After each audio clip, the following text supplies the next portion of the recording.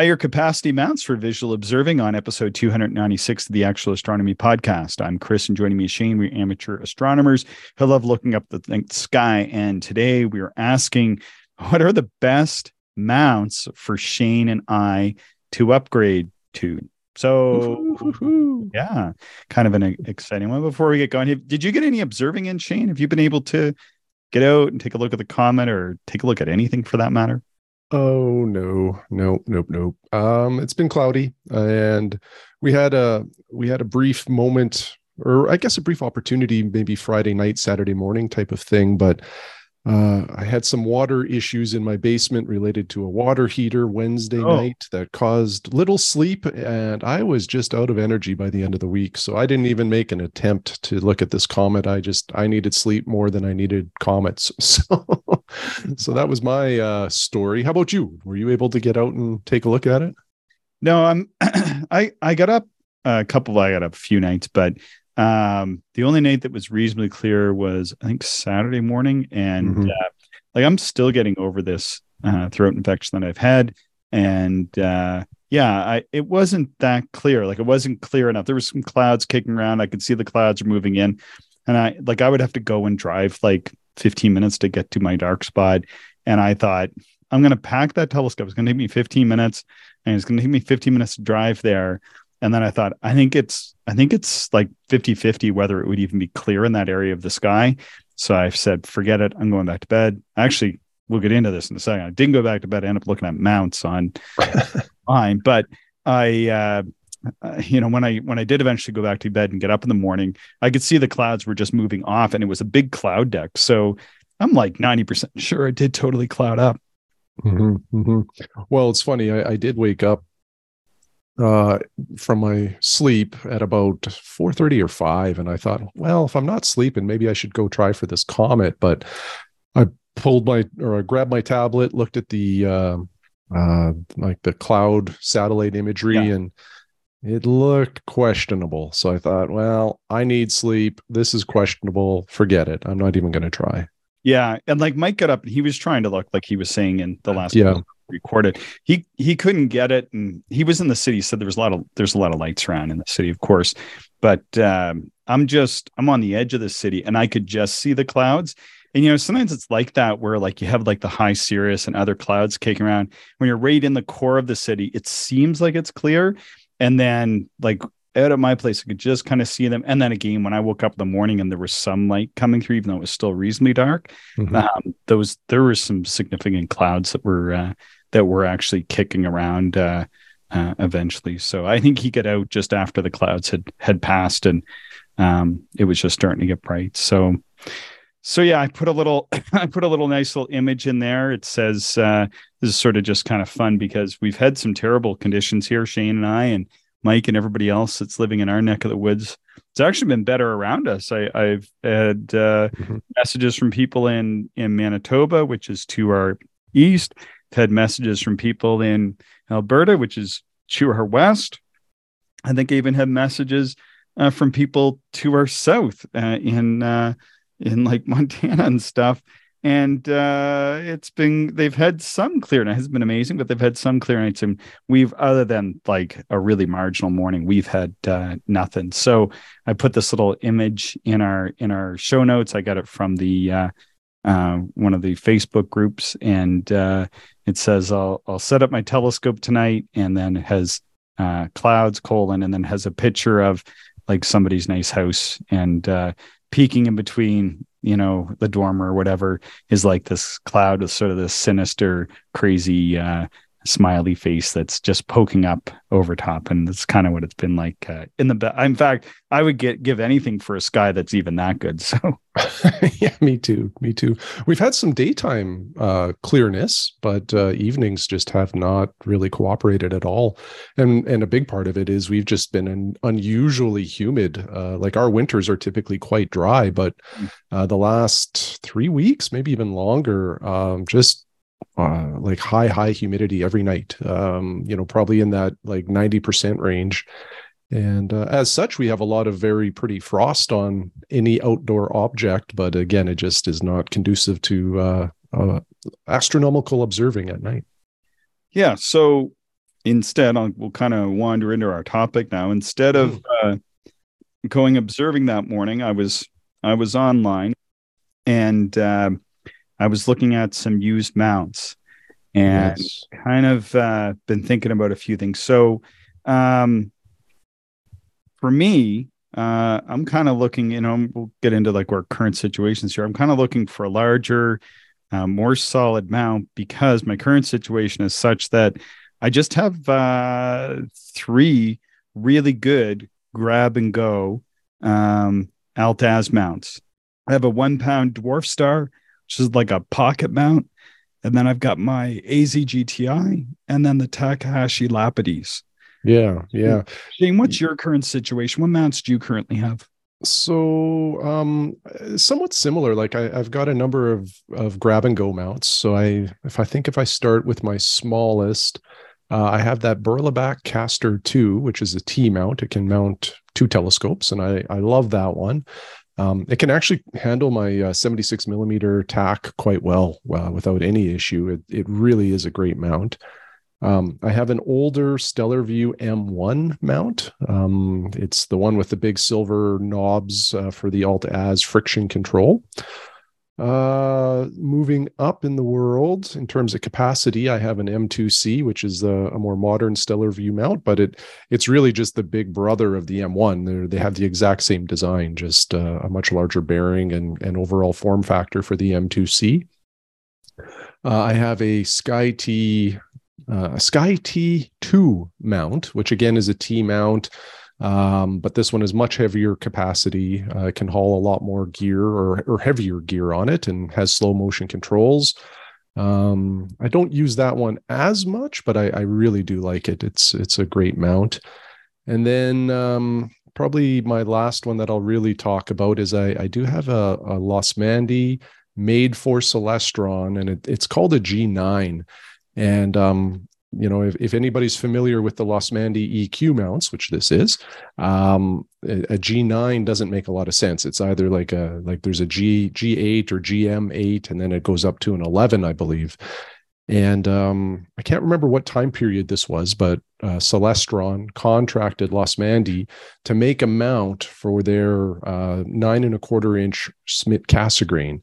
And this is the mount that Losmandy produced. And it was like the bearing inside of it is larger than the GM8, but smaller than the 11. So some people have just sort of affectionately called it the GM9.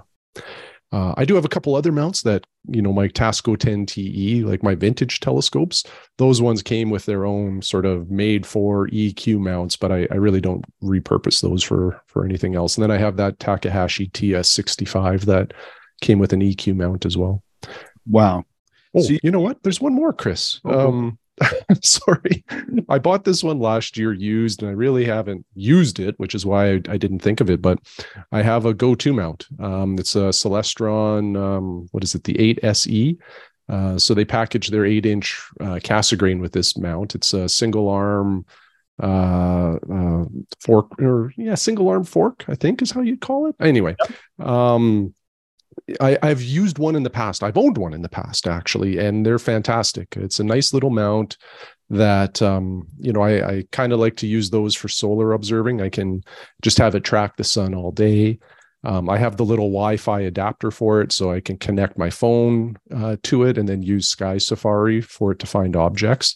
And it's a great little mount. It doesn't have huge capacity, but for backyard observing, with my smaller refractors, it's wonderful. Nice. So you've got a lot of mounts. Too many. Yep. Too many. Never. So what are your needs that aren't being met now with these mounts? And maybe what do you see coming up that might require a different mount in the near future or in the future at some point? Yeah. So if I ignore the Losmandy mount, because that one does have great capacity, but it's a big, heavy mount. It requires counterweights that are heavy, and it's an EQ mount. And I don't use EQ mounts enough to find them intuitive when I'm trying to find things in the sky. And I know, it really is just about usage, because I've watched Mike, who, we just recorded with, when Mike uses his Polaris mount, which is an EQ, he is so efficient with it and so capable. And it just, it's because he's used it a lot. So anyway, I'm excluding the Losmandy because it has a high capacity. All my other alt-az mounts, I would say, are like medium capacity at best. And I'm starting to think about a larger refractor at some point in my future, likely a 6-inch. And I don't think that my existing alt-az mounts would be sufficient. I think the Sky T2 and maybe the M2C could mount a 6-inch refractor. I'm just not sure it would be the most stable platform. So I'm starting to look at what are the alternatives out there, and what would the cost of those be. Yeah, I was just looking at the G9 here. I guess it's like the predecessor to the modern Losmandy G8, and yeah, I'm not sure what the capacity is, though. It must be like close to 30 pounds or something. Yeah, I would say probably in that range. Certainly, at least 30, I would say, would be a maximum. It's quite capable. Nice. So for me, I'm kind of looking at something maybe I would, I'm slowly maybe working towards an observatory, or at the least anyway, I now have a more permanent spot, like at my dark sky site. I can kind of set up within right in front of where I sit and record many of these podcasts, and so my mount just kind of sits there right in front of me, so it's very secure, and it's a pretty secure place anyway. I know all the people who live around me, nobody's looking for a telescope mount, and I'm able to set up for days on end. So before, one of my highest priorities was mounts that were reasonably portable, because I was just taking that in amongst many other pieces of gear. But now I find, I get concerned, like they're not really big and hefty mounts. So I get concerned if I leave them up and there's like a big wind coming or anything like that, I'd be pretty concerned if they fell over. And they're really not meant, none of these mounts that I have currently are meant to have telescopes sitting on them for days on end. They're meant to have a telescope put on them and observe with them, and then sort of taken off. They're not meant to sit out outside for under cover for days and days and days. They're just not designed for that level of use. So at the very least, I want to get something that's a little bit large and maybe a little bit more durable than what I have. And then, that then opens up the doors to maybe getting some other instruments like you were mentioning, Shane. Yeah. And there's a lot to choose from. And the other side of it is some of these, and actually many of these options are also not inexpensive. So you definitely want to get it right the first time. So you're not disappointed, with the investment. Yeah. So some of the stuff I've been looking at are like nothing too wild, but like maybe a 6-inch f5 refractor. I've always kind of wanted one of those. Sometimes you see them come up for even like a few $100s, like just like an inexpensive one. Maybe something like an 8 or a 10-inch Newtonian. Mm-hmm. Or maybe something like a 9 1/4 or an 11-inch Schmidt Cassegrain. Nothing too wild or strange, but just some different types of telescopes. And the one thing that I've been kind of thinking about is like your Sky T, but maybe we'll get into that here in a second. Just first, kind of want to give a bit of a shout out to Mark Radici of the Refreshing Views YouTube channel. He actually I was writing this yesterday. I wrote up this episode earlier in the day, and then Mark actually sent me an email on a slightly different topic. But anyway, Mark Radici has been on the show a few times, has a YouTube channel called Refreshing Views. And he really got me to thinking about observatories and how your mount is going to match the observatory. So Shane, I don't know if you remember when Mark was on, he was talking about having an 8x10 observatory. Yes. Yep. And originally he bought I think he had a 14-inch Dobsonian. And what Mark found, though, was that the Dobsonian didn't work that good in the roll-off, even though he kind of sort of had the roll-off made with drop-down walls in that. And so we switched to an Equatorial, and And eventually he had one scope in there on the Equatorial, then he got an 11-inch Schmidt Cassegrain, and eventually he's upgraded to Skywatcher. I think it's the AZEQ 6, or might have some of the characters backwards. And he's mounting his 11-inch Schmidt Cassegrain and a 90 millimeter refractor, which he just kind of would keep portably mounted in the corner of his observatory and kind of move it around, take it outside and that. So he's got both these main telescopes all set up, in that style. And I really like that. I had sort of been thinking about it myself, just as like, sort of daydreaming about what would be a neat setup for a smaller observatory. And then Mark went and did it. And he's made some videos on it, and it's just such a nice setup to have that 11-inch aperture and then the 90 millimeter wide field. Of course, I have all kinds of small wide field scopes, but I would like to have something that's a little bit, larger in aperture. And I was like, oh, that would be ideal. But unfortunately for me right now, getting one of the AZEQ6s, I think they're going to run like $300 or $3,500 Canadian. So I would be choosing whether or not I would ever build an observatory or have that mount. So I don't think I can do both of those at this time, Shane. Yeah. And some of this, some of this is a journey for sure. I think when you're building an observatory and then outfitting it with the right gear, because there is a lot of cost associated with this stuff. So it's a matter, I think, of pacing it out so that you can end up with the solution you won't, just the solution that you'll really enjoy.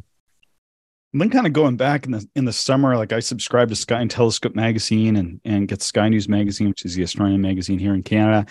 And they had some of these harmonic mounts, and I was looking at those, and I recognized they had some pretty decent capacities in a small package, and the prices didn't seem too bad, but they can't be manually operated. So, but anyway, they kind of got me thinking to what I would want to have, what could work in an observatory. So maybe what we'll do first, Shane, is we'll go over the different types of mounts that are just simply available out there. So maybe I'll just kind of call it a mount type, and you can kind of explain it to us with that. Yeah. Yeah, sure. Let's do that. So the first mount is an equatorial mount. So what is an equatorial, or sometimes called just an EQ or a GEM, or German equatorial mount? What is an equatorial mount, Shane? Well, I think if people, again, have that quintessential image of a telescope in their mind, or what they're used to seeing on in a picture, there's a good chance it's on an EQ mount, because a lot of like department store telescopes will come on an EQ mount. Now, an EQ mount, to use it effectively, you have to align it, and you have to align it to Polaris, the North Star. And then essentially the way an EQ mount works is when you find your object, in order to track it, you only have to adjust one of the axes, and you'll be able to track that object across the sky. So if you are an astrophotographer, generally EQ mounts are greatly preferred over any other kind of mount, just because there's less opportunity for error, because you're only having to rotate on the one axis. So that's kind of it in a nutshell. Do you have anything you want to add to that, Chris? No, I think that's good. Like you said, just that classic example with the big counterweight and the shaft, and then telescope sitting on top. It's just a lot of time what people have in mind. The other main types, there's like these two main types. There's the equatorial, then there's the alt-az, or the altitude and azimuth. Like the Dobsonian was sort of, in a way, like the original design many of us have in mind, but there's been a lot of other alt-az type mounts. So what is the altitude and azimuth or alt-az mount, Shane? Maybe we can just explain that really basically. Yeah, these ones are pretty easy to explain. In terms of use, it's up, down, left, right. And it doesn't get any more basic than that. There are some alt-az mounts that are powered, with motors that either track or have go-to capabilities. But there's also a lot of alt-az mounts, like the ones you and I use, Chris, that are just push-tos. There's no motors, there's no electronics. They just hold the telescope. There's usually some friction adjustments on them so that you can kind of tune each axis for the gear that you have on there. And away you go. Maybe the one thing I'll say, in terms of other differences between an EQ and an alt-az, typically EQ mounts have a greater capacity, like a carrying capacity. So if you are going with some heavier gear, Oftentimes, people will go with an equatorial, although there are some alt-az options out there that have pretty crazy ability to carry, huge gear. Yeah. Okay, that's a good explanation of equatorial versus alt-az. Those are the main two types. Then it seems like in recent years we've had a lot of different advances in mounts and mount technologies. One of them, I'm just going to put these out. These aren't ones that I'm really considering, but one of them was pioneered, I think, by Ioptron, and they create something called a center balanced mount, or a center balanced design, and it kind of looks like an EQ mount, but where they've slung the telescope a little bit lower and the counterweight bar rises a little bit higher. And they say that what this design does is that it allows them to have an increased capacity for those mounts. Did you ever look at those, Shane? No, not really. To be honest, like some of the newer advancements in mounts, unless it's an alt-az, I'm probably not aware of it. Yeah, I mean, and I wasn't too aware of them either, and kind of started looking at them this week because they kind of caught my attention because like Ioptron makes, for example, I think it's called the CEM 26, and it's a 10-pound mount head weight minus counterweights and tripod, but 10-pound mount head weight can carry 26 pounds, which seems like, whoa, that's pretty decent. And then they make all sorts of them. They make one that's like a CEM 40, and it can carry 40 pounds, but that mount head only weighs 18 pounds. So they have large capacity, but small weight. But from what I've been able to gather and just kind of, and like I said, I didn't know that much about them, but just like in my superficial glance at the market landscape and what people are writing, to me, just like my own personal opinion here, it almost seems like maybe there's still some tweaks that are coming out. Like one of the things that I noticed, which makes me a little bit, I don't know, it just kind of, it's a little bit funny, is the whole marketing feature of having these center balanced design mounts is that they're supposed to have a higher capacity than what a German equatorial mount otherwise would. But they've actually recently released a line of German equatorial mounts that are based on the same components as their CEM mounts. And the adjoining mounts, so you have a CEM 26, then you have a GEM 28, but their German equatorial version of their center balanced mounts all have like about a 10% increase in capacity. So it seems strange that they were marketing the CEMs as having a higher capacity because of this design, but then when they turn it into a German equatorial design, they're saying that they have slightly more capacity. I mean, I actually think probably the capacity is the same, but it is kind of a strange thing. And then I read like different things, like it's a fairly new company, it's a fairly new set of products. So to me, whatever I get, like I want something that's been around like 4 or 5 years, and Ioptron's been around for a while, but I don't think they've had any of their specific designs out for that long. They kind of are still, I think, developing in the development mode. I'm sure they'll get there, but at the current time, I think it's still relatively new products. Yeah, that's a good point too. Just about like, a tested design that just works and has some history behind it is probably a good thing to add to the list of considerations. I think as well, like some people are all about having the latest and greatest, and they don't mind. Like I know it's the same thing in the computer world. I work in computers, and some people don't mind getting like the latest and greatest computer and have to work out a few of the little challenge. Like I bought a new computer recently, and as somebody who is in the computer world and doesn't mind tinkering around with them a little bit, I bought something that's a little bit more cutting edge. And, I've had to do a couple little mods and that sort of thing. And to me, I don't mind that. That doesn't bother me at all. But when it comes to a telescope mount, something that's mechanical, like I'm not really mechanically inclined or any sort of engineer type of person. And so to me, whatever I got, it's got to work. Because if I get it and there's a little problem with it, I'm going to have to find somebody who can fix it for me. So, I'll be taking a trip to Shane's. Yep. So the other mounts, and one of the ones that really originally caught my eye, and some of our listeners have bought these, and they are good mounts, are these harmonic drive mounts. I think it's ZWO makes them. I think there's a company called Rainbow or something. There's like 3 or 4 or 5 different companies now, and it seems like more and more companies are making these harmonic mounts. Have you seen these ones, Shane? A little bit, yeah. I am intrigued by these harmonic mounts. They look super interesting. Like, I like the sleekness of them. They look cool. I don't know a lot about performance or other details though. Yeah, so the harmonic mounts are, like, just to give you an idea, they look, out of all the mounts, they look like a whole different type of mount. They don't look like anything that's been out there so far. Maybe the closest thing might be some of the Altaz mounts, but to me, I don't know if when you were a kid and you're like, 7 or 8, your mom would give you the apple juice can or something. You had to go crush it, and it's kind of hard to crush that can when you're a small child. Because I was a small child when I was like that age. And I would, of course, hit it with my foot, and it would kind of sort of crumple on half of it. And so half of it sort of would still be accordioned out, and the other half would be sort of accordioned in. And that's kind of what these mounts look like. It's sort of like a half crushed, 1.5 liter or 2 liter juice can. Mm-hmm. And they're very small and compact. And I think they're about that size. I've never seen or used one in real life. And apparently they have very high capacity. They can carry a lot of weight for their size. And they're very small and portable, lightweight. And a couple of things that attract me to these mounts are they don't have the counterweight shaft. So you stick them in an observatory, you don't have to worry about bumping in. Mm-hmm. Shaft, don't have to worry about that shaft sticking out. So it's not going to occupy much space. So with a mount like that, maybe you can have a smaller observatory. It's like, oh, this would be great. But then in my research looking at them, because I originally was all about getting one of these new mounts because many of them are coming out. They're getting very good reviews.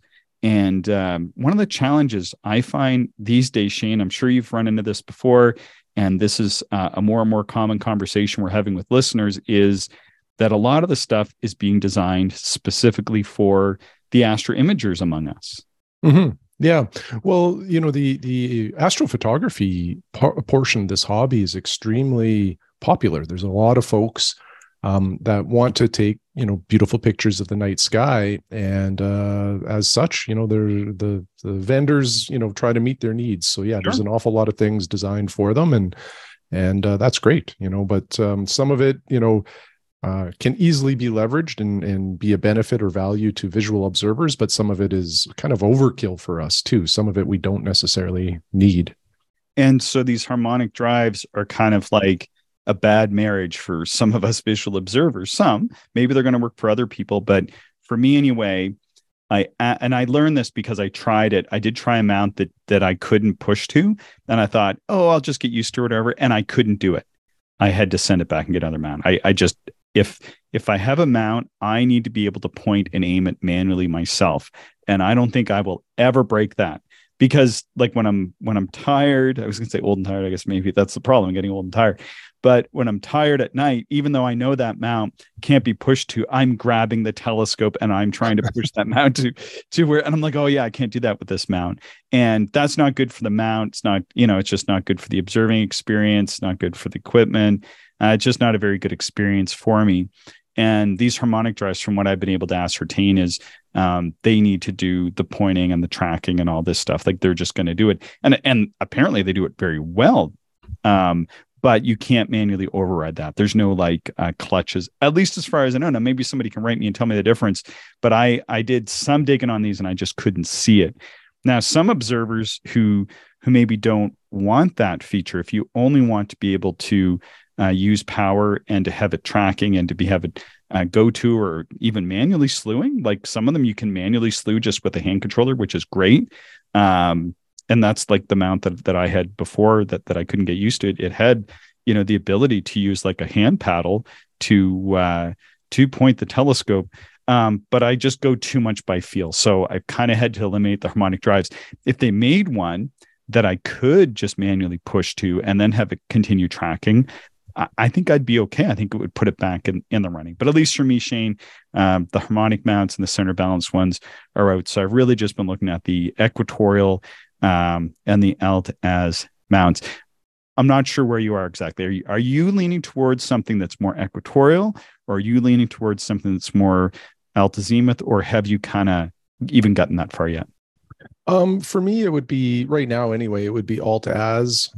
I just like the simplicity, and not having to worry about the counterweights and all of that kind of stuff.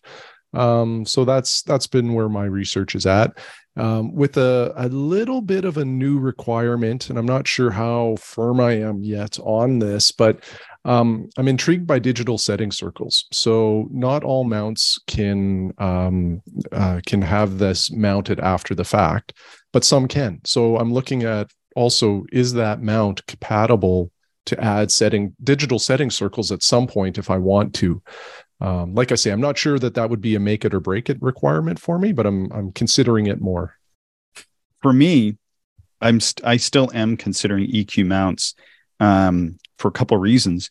One is that my base primary requirement is that I want to be able to mount all of my current scopes on whatever I get. And right now, I don't have a mount that I can properly mount everything to. Either I don't want to do it all at once, but I just want to be able to mount everything from my 6-inch, 13-pound Maksutov, and I want to be able to mount like my 60 millimeter FS, and to be able to mount and to be able to point them right, kind of like what I'm saying. And then also, I've got the Skywatcher AZ GTI, and I do really enjoy that mount. It's not a mount that that mount, it's not designed to be set up permanently, like in any kind of real outdoor environment. So it's great to set up and then maybe leave out for a night or so. I've even left up for like 2 or 3 nights, but it's not really designed for that. But I have really enjoyed the tracking with it. I don't use the go-to. I've only just used the go-to, just check it out, make, yeah, it works. That's great. But I don't really use it. The only way that I've ever used it is sometimes if it's just really late and I've got like a particular load or the telescope pointed a certain way, sometimes I will get it to like slew across the sky to go from, if I'm looking at maybe a planet in the southwest to a planet that's rising in the northeast, I might get it to go to just because, whatever. But that's sort of the extent. So I don't really need the go-to.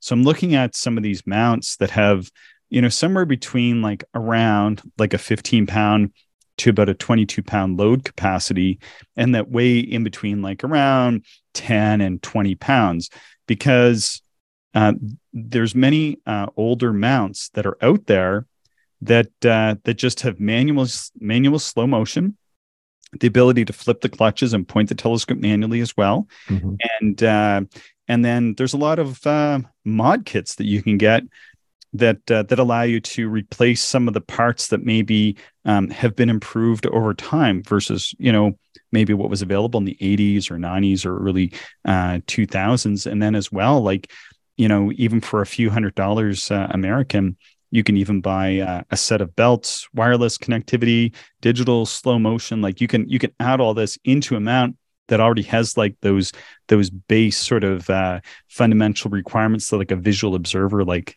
us might be into. Yeah. It's nice to have some flexibility or options like that for sure. And most of all, like I think I could take something. One of the leading mounts that I've been considering, and I've watched a few sales go through, is like a Great Polaris 2 or a GP2, which is I guess maybe they stopped making it about 12 or 15 years ago or something now. And, it was a mount that came out in like the early 2000s and by Vixen, and they go for not a whole lot of money. Sometimes as low as like $300 Canadian. And they're bare bones, no drives, no nothing. You can get like, usually they come with like a counterweight shaft, maybe like a 3.5 or 4 kilogram weight. And then what you can do with those, and they have very good internal components, but there's no go-to. It's just a mount. But then what I was thinking is I could get one of these modification packages and add in the motor drives, add in the wireless connectivity, add in the digital slow motion. It's probably not going to use the wireless connectivity as much or whatever, but you buy it comes all as one package, and it's not that expensive. So maybe for like $700 to $800, I could have a pretty decent mount, that would meet my minimum requirements. One of the other paths that I've been going down is looking at like the Skywatcher EQ5, which weighs about 12 pounds, can hold up to 25 pounds. And it's a Skywatcher mount. I have a Skywatcher mount in my Skywatcher mount that I currently have. You and I, and we talked about this in the podcast. I had some small problem with it. It worked, but it just wasn't working as designed. It had like this click to it, and some people could live with it, I couldn't. And apparently, like, some people would just take it apart and clean the burrs out. We tried that, but there was a problem with the screw, so we couldn't do it. So I ended up sending it back to Skywatcher. They were great to deal with. They did the work. It was free, and they were awesome. I just want to say I did have a problem with Skywatcher mount. They fixed it, and it's perfect. And Skywatcher was great to deal with. So I'm not trashing anybody here. I just want to put that out there. So I would buy another Skywatcher mount for sure. I would buy it new. But if I was doing it again, if I was doing it this way, what I would do right off the hop is, if I got an EQ5 Deluxe, because it can hold close to 25 pounds, nice bumping capacity for what I have, and they're relatively inexpensive, I would buy it in a country or somewhere, because I don't think this is available here in Canada, and I would send it to an aftermarket company to actually do any deburring and replace some of those gears right at the start, without even taking them out, even though probably there's like a 70% or an 80% chance that I'm not going to have that problem again. I would just circumvent going through that cycle of getting them out and then having a challenge with it, and then whatever. And I would have some other small modifications made to it at that time. Typically a mount doesn't come greased for -30. I would have that done. I would have, a few other little modifications done to it. And then I would get one of those kits and put it on. So then I'd have a higher capacity equatorial mount. Pros to all this would be to have planetary tracking for my sketching. And there's lots of online after sales support. And the cons to these, of course, is that you get a little bit of a load increase, but it doesn't really give me that much room. Like, Shane, you're talking about maybe getting a 6-inch refractor. Mm-hmm. You'd have to get, like, I was looking at the mounts that are equatorial to take a 6-inch refractor. And I mean, you take it away. I mean, you would need a pretty darn big equatorial mount that I think is beyond my affordability to probably get in here. Yeah, you would need a pretty substantial one. The ones that intrigue me, well, and again, I really haven't looked at the EQs, but there's the Rowan AZ75. I think there's also an AZ100 maybe, but that one is likely, way beyond the spec that I need. Yeah. APM makes some pretty high capacity alt-az mounts. I think it's like the max load, they call it. Yeah. So there's a couple big ones out there that are intriguing to me, but this is something too for me. Like, I think you're much closer to this purchase than I am. This is more a little more future for me, so I'm not as invested in the research at this time. Said the guy with around 10 mounts. Yeah. Yeah. Anyway, just pointing that. Anyway, I'm not. So. Yeah, So here's, I got some questions for you, because I've made a list of the alt-az mounts that I'm looking at. I'm not going to talk about the max load from APM. I think that's an awesome mount, but boy, oh boy, to get that configured and sent here would be like $2,000. That's way beyond my budget for this. So just so people know, the one mount that is on my list, this is kind of like, in a way, like the number one mount. It's a mount that you own, which is, it comes out in a few different varieties, but sometimes it's called the Sky T mount. And it's that white mount. You own it, Shane. I've actually seen that mount in the field. I've used it a little bit. I think that's a great mount. And when I look online, not only have I seen and used this mount, I think it's a nice mount. You own it. And it looks like people are putting all kinds of telescopes on it. I've seen people even put 10-inch Newtonians up to f5.3, which is a decent sized telescope. I even saw somebody who put an 8-inch f6 refractor acromount on this. Now, they're not using these at high power, but people are doing this with that mount. I'm just curious, like, would you consider just even using that? Like, you already have a mount that probably could handle a 6-inch refractor. What do you think of that mount?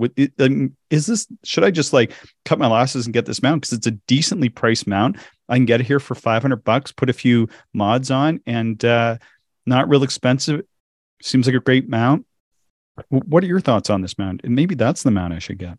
Yeah, it's a great mount. I have nothing but positive things to say about it.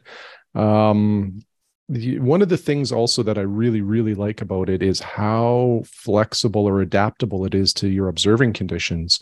And what I mean by that is the ability to add counterweights, but add them in really unique configurations. So while it's a T mount, both sides are unique of the mount. And most T mounts, you have the exact same right side and it matches the left side, in terms of design and capacity. Not the case with the SkyTee.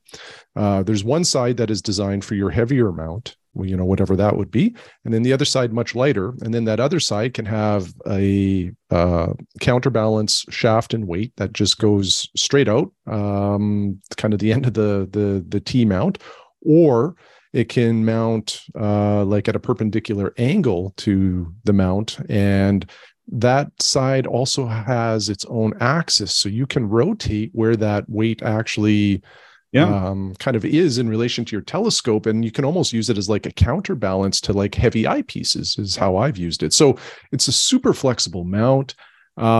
It definitely is my highest capacity mount. Like when I had my 120 ED Skywatcher, which is like an f7.5, I think it's a pretty big telescope. Like it has a long tube, so pretty big moment arm, and I think it weighed probably all kitted out somewhere in that 12 to 15 pound range. And the SkyTee handled it quite well.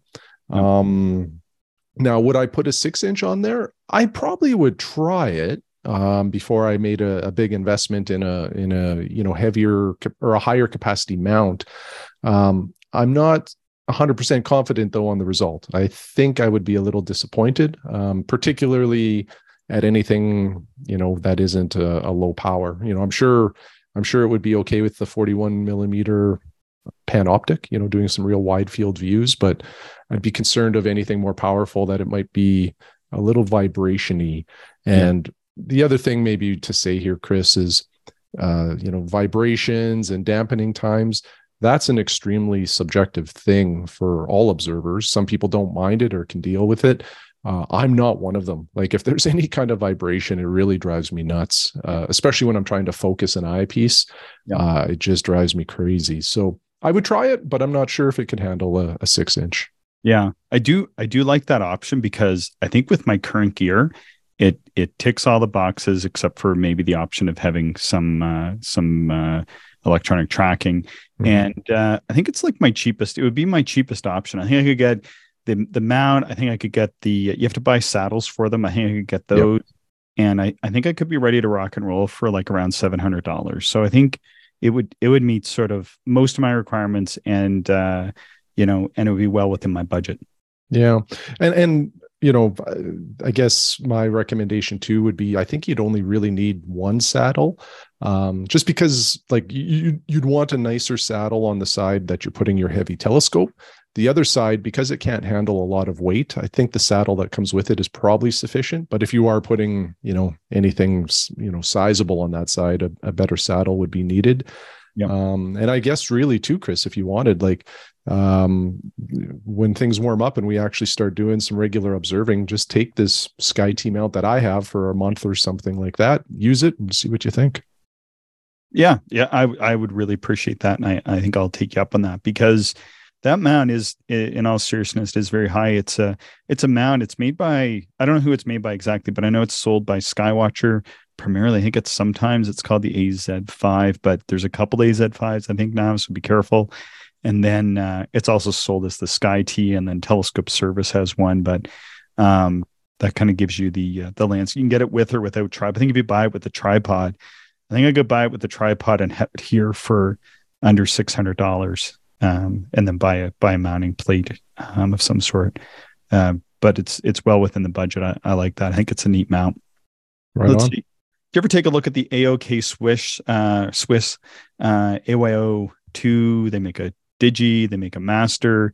They weigh between like 10 and 16 pounds. They can hold between 8 and I think it's like 16 kilograms on a side. Do you ever look at those mounts? Yeah, I did. Is it AOK Swiss or the gyro or gyro or however you pronounce that? One of those companies made a T mount that William Optics rebadged many years ago. That's the AYO. Yeah. Yeah. So I had that mount basically a long time ago, a T mount, and I really didn't like it. Actually, it was super. Again, the vibration was just it was not good for me, and I don't know if it was the tripod, because it comes on a Surveyor's tripod, that William Optic one. But it's as basic as it gets, right? It's a T mount with your friction controls for both axes, and that's it. So pretty simple. No slow motion. And the way that AYO sells it, they make and I think you're right. I think the weak spot in the William Optics version was that Surveyor tripod. I always thought it seemed kind of strange. Like it seemed like it had a lot of flex in it, to me anyway. And and you are more sensitive, I think, than I am to vibration, though I certainly don't like vibration either. So they make some pretty heavy duty recommendations for the tripod.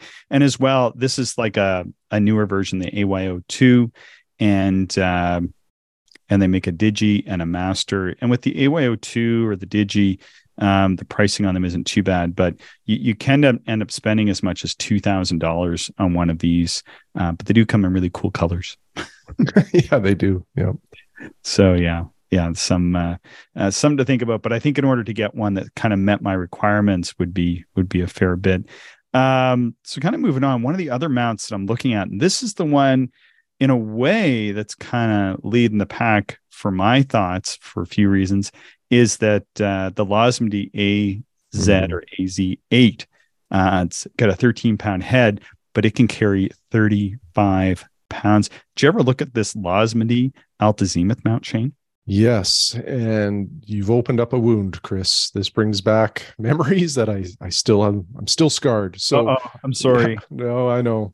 When this mount came out, I was in the market for like a pretty robust AZ mount, because I just purchased my Skywatcher 120 ED. I was unhappy with that William Optic mount, so it was, what's next? What should I get?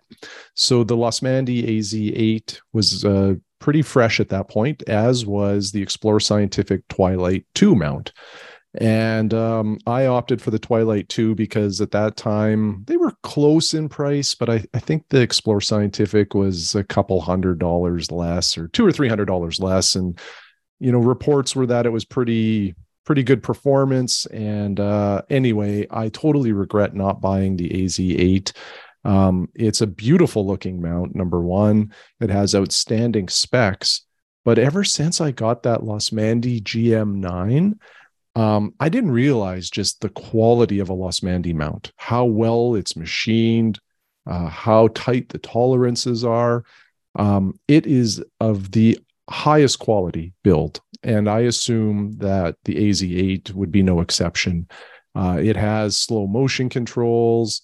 It's everything I would want in a mount. And my probably one of the reasons why I don't own it is they just stopped producing it. And another sign, I think, that it's an outstanding mount, try to find one used. You won't, because nobody sells them. They're just because I think they work so darn well that nobody is willing to part with it. So this one, again, I think maybe you and I even talked about this back then. I was thinking, did we podcast on this? But I think this is back in our in-person beer days. And I had caught that mount as well. Now, for me at the time when I was just grabbing going it, I was like, this is just a little too heavy to be, hopping around and, trying to go and pull it out of the car and set it up every night. I was like, this is just a little too heavy for me for that, knowing like how I like to observe. But now with a more permanent setup, and like you said, with the quality of a Losmandy, I don't think I'd have any reservations about putting a Losmandy out on my deck, throwing a cover over it, putting a rope around it, tying it to my railing, and leaving it there. As long as I was like physically present on the property, I would probably just leave it there. If I was off for a week, I would just leave it set up all week. I would let it hail and rain. I don't think it'd have any problem under my Telegizmos 365 mount or cover on that mount. Yeah. I think it would be an amazing mount. In fact, if any listeners have that mount and use it, I would love to hear about it. And I notice you have a note here that it might be re-released or a new a new design potentially here in 2023? So I'll get to that just in 1 second. I want to cut you off because I want to say a couple things about it. First, the things that catch my eye with this mount is it comes with the Losmandy saddle plates for both Vixen and Losmandy plates, and that to me, that's a big deal because buying those plates on their own can be expensive. It has some options, but when you can buy it as a package or just as a standalone head. And I could buy that head. I could just buy that head, and that would be all I need. And I don't have to mess around with buying too many options. They sell it. It's complete. Comes with slow motion controls and setting circles. Now, the strange part, we're going to get into this with the next mount. The strange part is with the next mount, the two complaints about the next mount are that it doesn't have slow motion controls and setting circles, which the Losmandy does. But people complain about the Losmandy setting circles and the slow motion controls. So one, slow motion controls are only on one side. You simply saw this. Typically, you're going to be looking at objects in the ecliptic when you're using your slow motion controls for planets, right? If you're just doing deep sky, you might be able to get away without using your slow motion controls as much. And so what you can do is simply orient it so that it's pointed towards the ecliptic, so that, however your setup is, you make sure that the azimuth slow motion controls are pointed in a way that's going to allow you to easily access them where the planets are going to be most observed. And then I saw people who modified it, put like an extension around. And then considering many other mounts that are high-end and high quality in the same price range don't even have slow motion controls, I think it's good. The other thing is people complain that there's a small amount of backlash. And so there's been video made on how to adjust that and blah, blah, blah. And then there's some complaints about like the visibility of the setting circles just in the way that they're mounted on there. But it does have them, unlike virtually all of the others. So they have put a couple things on this. And I think it just goes to show how difficult it is to implement everything on an Altaz mount and keep the price within reason, that the people like Shane and I might actually be able to buy and still be able to afford telescopes or maybe build an observatory, stuff like that. So I think Losmandy has done it. There's a long wait time. And currently, just sort of digging around in the back recesses of the internet, seems like availability possibly in June of this year. So I put my name on the wait list. I might do the same then too. A comment too about the setting circles. One of the reasons why I wanted a Losmandy GM, I was looking for a GM8 at the time, actually. The biggest reason why I picked the Losmandy mount was the setting circles. At that time, I had a backyard observatory and I had a Celestron AVX mount in there because I'm in the city. It's hard to find guide stars and it's more challenging to find objects, in a part of the sky where there's no visible stars. But my observatory was, it had high humidity all the time in it. So it really wasn't good for electronics. So I thought the next best thing would be just old school setting circles. However, most mounts nowadays really don't have setting circles. And if they do, they're insufficient. The size or the scale of the numbers or the numbers is too small to be of any use. However, the Losmandy mounts actually have really good setting circles on them, or at least the GM, like the EQ mounts do. And that was a big feature for me. And I've used them and they're great. They work exceptionally well. Once you calibrate them for your night's observing session, they're fantastic. Go to the next mount, which is the new or newish Rowan AZ75. Weighs 8 pounds out of the box. We got to put saddles on there. Can carry up to 33 pounds. Shane, this is one that you mentioned earlier on. What have you been thinking about this mount? It just has a lot of really strong reviews in terms of some of the qualities I've already mentioned with the Losmandy mounts. The machining, the tolerances, the quality of the mounts made by Rowan seem to be very, very high. They also have a large or a high carrying capacity, and they're adaptable with digital setting circles. So they tick a lot of boxes for me. Now, they certainly are not inexpensive mounts, and Maybe a plus or a minus is like you really just buy a base mount from them. And if you want like saddles or other features, it's, add on. So the price can increase pretty quickly with the Rowan mounts, but there's a lot of positive reviews on them, and they seem like a really solid choice. A couple of things that catch my attention with this mount is, although you need saddles, like you may not need a saddle, or I may not need a saddle, because the Takahashi clamshells can bolt directly to the mount without a saddle. Mm-hmm. So if you happen to own one of those, or like I know Mike has one of those saddles, I've bought it from him from time to time. I could just simply get that saddle. I don't know if he needs it or not. And if I bought this mount, then I could, without buying anything else, I could mount my TAC 100 to it right off the hop. Might even be able to mount the other TAC that I have to it as well. Because I think the bolts are the same on my clamshell for my 60. So I can already start mounting telescopes to this without buying anything else. And I've seen people doing this online. So they bought just the head. They're good to go. One thing I love about this mount that I don't think any other mount has in this Altaz zone, and they should, this seems like it should be 100% requirement, is a declination stop. They've actually put just, and it looks a little rough, but I'll go with it because it stops the telescope from nosediving. It can only go just above horizontal. I think like to like half a degree or something above the true horizon. And that's perfect. That's all you'd ever want to go to anyway. So you can't use this for terrestrial viewing. At least, I don't know, maybe you can flip it around or something if you want, but I never use my telescopes for terrestrial viewing. I'm going to use them to look at the sky. So I like this because a couple times I've, especially late at night, I haven't quite engaged the clutch, or I haven't engaged the clutch and the telescope goes nose diving and I got to catch it, or you can get bopped in the chin or whatever. It's just one of the downsides to using an Altazimuth. But they've thought of this, and it's well done. And yeah, a little bit of a challenge there with getting it on a mount, though. I think I'm not sure how that would work. Yeah, for sure. So got a couple more mounts just want to skip through that I've been looking at. The nose NOHS mount, it's called the CT20, relatively inexpensive, made in Korea. Bill Palomini did a really nice Collider Nature review about a year ago. It's only 2 kilograms, but can hold 20 kilograms. Quick thoughts on that one, Shane? Yeah, I remember reading about this mount and being intrigued, but I really don't know much about it other than the Bill Paolini review on Cloudy Nights.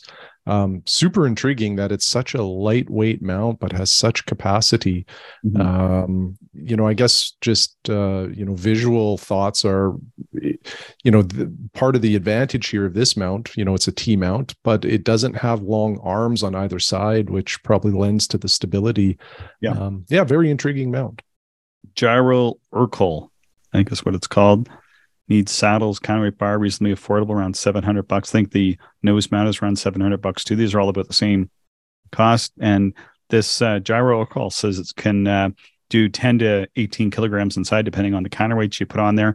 And out of the box, it fits on a CG fiber, similar tripods like that feature. Did you ever look at that mount? Yeah, I did look at the Gyro, whatever we're saying. Again, they look like very intriguing mounts. They've been around a long, long time as a company. So I think, whatever they're doing is working. Yeah. But again, I haven't dug too deep into those mounts. Really interested. This is like sort of the interesting option. Not going to go with this one, but this is a very, very interesting mount. It's a very new mount, but it's by Vixen, who's been making mounts for a long time. They know what they're doing. It's called the APZ/EQ. Did you ever see this mount?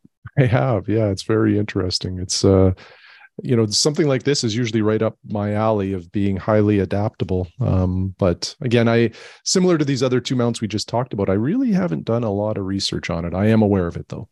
This mount by Vixen can work, strangely enough, designed to work as both an AZ mount, and you can actually MacGyver it just with a hex wrench almost in the field, I guess, to be a fully tracking EQ mount.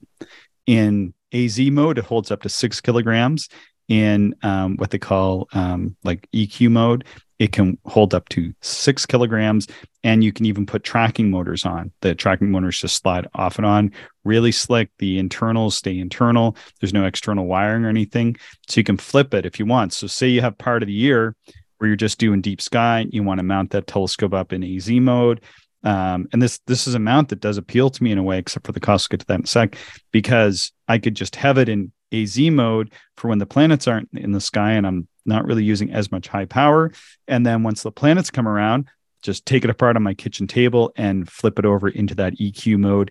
And it also only weighs like around 3 or 3.25 kilograms. It's a very light mount, and that's fairly decent holding capacity. The downside is that originally the cost was reasonable. I think originally it was like $500 or $600. Now to get it, you'd be looking at, hard to say. It's hard to say what your options are and how much they are, but there's some expensive stuff with this mount, and it's going to run you probably around $1,500 Canadian to really get into this. So, probably at least $1,200 or $1,300 American just to start getting into this kind of setup. But that's a very interesting mount, I think. Yeah, it is. It, I guess though I kind of wonder, is it, while you have the adaptability to go AZ or EQ, I wonder if you just leave it in one mode and that's that. And if that's the case, why don't you just get that kind of mount? I don't know how much I would kind of go back and forth, but who knows? I guess. Or two mounts, because you could buy, I've listed lots of mounts here that are like $700 that would have the same qualities. So you get two $700 mounts for what this mount is going to do. That's going to cost you at least $1,400. So I don't know. And who knows? Like it just seems risky to be taking a mount apart, once or twice a year even, and then putting it back together again. I feel like that can't go well over the long term. But VIXA makes quality products, and I know people own this mount. Maybe somebody out there can enlighten us. Shane, anything else to add to this episode? No, the world of mounts is fun. There's a lot of choices out there, and they all have like little nuances. So even though some of these may appear very similar, when you kind of peel the onion, you'll find that there's a lot of different considerations to be aware of. So, I think especially with some of the cost of these, it's important to make sure you know what you're looking for, and then do a little research to ensure you're getting the right features. Right. Well, thanks, Shane. Thanks everybody for listening. And if our listeners enjoyed the podcast and you haven't already, we would sure appreciate it. Leave us a 5-star review in your podcatching software. Say something fun, positive, and you'll help other people find actual astronomy in 2023. Send your observing reports, questions, and your experiences with mounts to us at actualastronomy@gmail.com. Thank you everyone for listening, and we hope you enjoyed the show. If you are interested in more information, would like to contact us, or if you would like to support the podcast, check out our website, actualastronomy.com.